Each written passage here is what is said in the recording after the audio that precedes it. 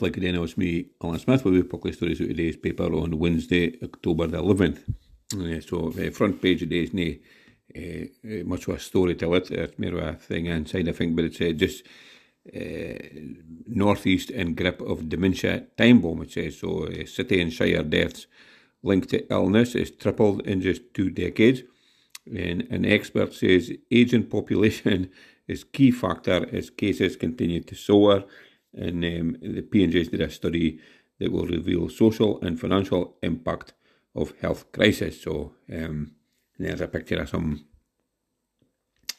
old folk in the front of the paper here. And, it's just obviously, common sense would tell you that you wouldn't hate to be an expert like a person here says aging population is key factor because, it's just, if it happens, when, old folk get a bit of dottle sometimes, they're lucky they do that, and but it seems to be more and more hard, but probably because there's more and more folk living, it's like a long time, there's bound to be more folk that gets a bit revelled now and again, so, and unfortunately it looks like, in the front of the paper here, there is a lad that looks a wee bit like me, but, hopefully I've got a few years to go yet before I'm clean dottled out together, but yes, it's just, it's not just Aberdeenshire, it's our place. I suppose it's, as I say, if folk live longer, there's bound to be more of them, but more folk than there ever was before it's got dementia. Just common sense. Now here's an academy Acton head teacher will start within weeks after resignation. So this is a crisis hit Northfield Academy has appointed a new Acton head teacher that will start after October holidays. Yesterday, when the P&J, it says that Douglas Watt was stepping down for his position after 3.5 years in a row. In a letter sent to parents and pupils and seen by the P&J, he said he'd made a decision for personal reasons that couldn't have been anticipated. Aberdeen Council has now confirmed Craig McDermott will take on the role of acting head teacher for October the 30th. Mr McDermott is head teacher for additional support needs and outreach across the city and is part of the tactical team which was set up to help make improvements at Northfield Academy. Mr Watt wrote to accommodate my request, the local authority has secured support from Mr Craig McDermott to take up post as acting head teacher at Northfield Academy. This will ensure a smooth transition and stability for the school. A council spokeswifey said Craig McDermott is an experienced head teacher for support at Northfield as part of the tactical team. In his letter, Mr Watt said, I've thoroughly enjoyed my time at Northfield Academy and it's been a privilege to serve the Northfield community and work with the incredible young folk, parents, carers, school partners and staff team. But he doesn't want to bide any longer. I think a tough job, being honest with you, but anyway, good luck to both Manny McDermott and, let's see if we can help to turn it about a bit and get a better reputation for his got just now, because it's certainly isn't the greatest.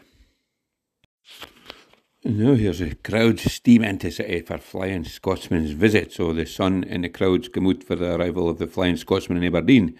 Train enthusiasts turned out to catch a glimpse of the famous steam engine at the Ferryhill Railway Heritage Trust Yard. Despite being the heart of an ongoing investigation following a low-speed collision in Aviemore last month, the appearance got ahead. There was elation at the trains as the train's iconic front appeared into view, bland steam in the faces of delighted onlookers lining the fence. Jake Brothers took the afternoon off for primary school to visit with his dad, for thought it was a good educational opportunity.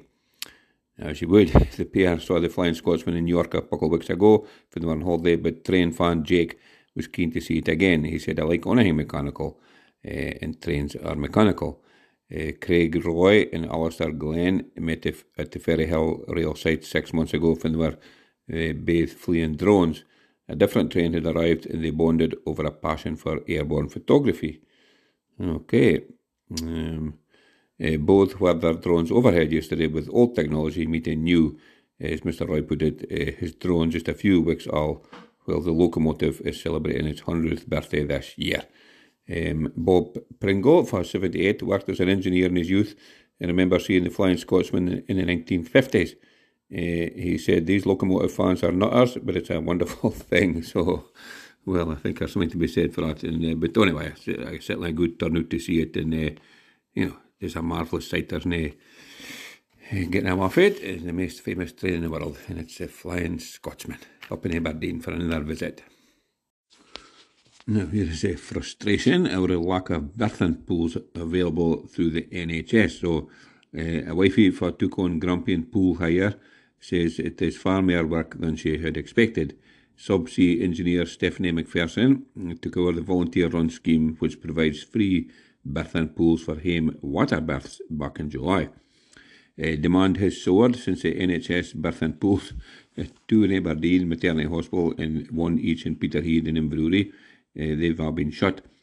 Dr. Grace in Elgin has a birthing pool, but Murray Hospital is too far for a lot of folk to travel to, apparently. Many frustrated mothers have come to Stephanie. She said it's a lot more work than I thought it was going to be, which she said of the scheme which first started in 2018. Portlethen Duns teacher Becca Craig was one of the wifeys who wanted a water birth, but discovered she couldn't get in due to the closures.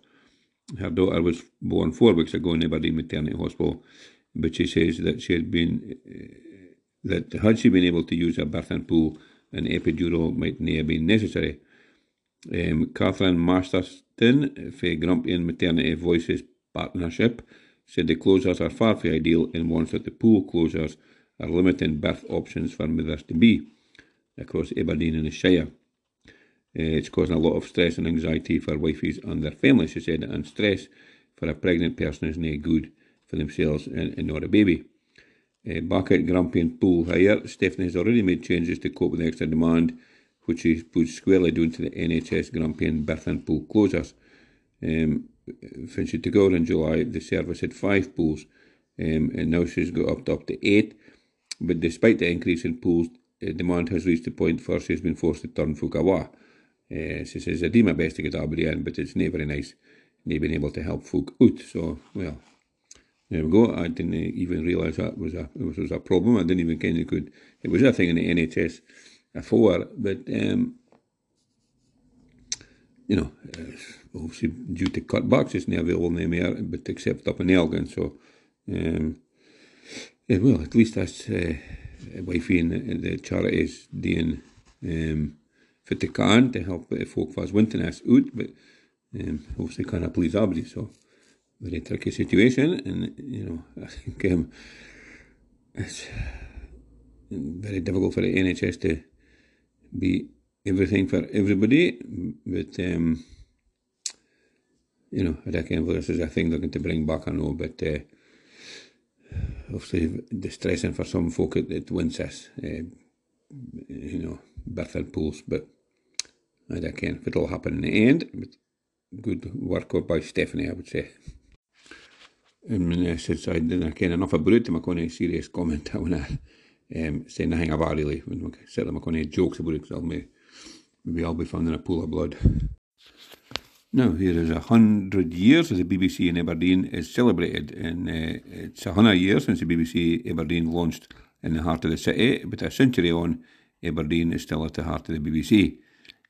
Today, it's a modest doorway passed by thousands of Aberdonians every day without a second thought. But a century ago, the airwaves crackled into life for a little studio at 17 Belmont Street. No, I didn't ken that, no. There was great anticipation as those electric dreams of wireless broadcasting came to fruition in the city. The broadcast was overseen personally by Director General John Reith, the founding father of the BBC, who was born in Stonehaven but considered himself an Aberdonian. Reith's mission still forms the cornerstone of the BBC today, and the legacy of his broadcasting principles still run deep in the corporation's output. A century on, this seminal moment for Aberdeen and broadcasting has been commemorated with the unveiling of a plaque. With the thanks in part to another Aberdonian, Sir William Noble. It was thanks to Sir William Noble that broadcasting was established in Britain. When the BBC opened its station in Aberdeen, Noble penned an article for the P&J to mark the exciting occasion.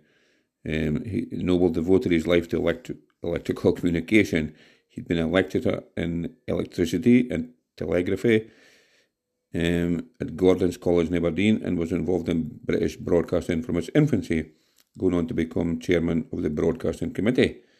In a P&J report, Noble spoke of the outcry in London that Britain was being left behind when broadcasting launched in America.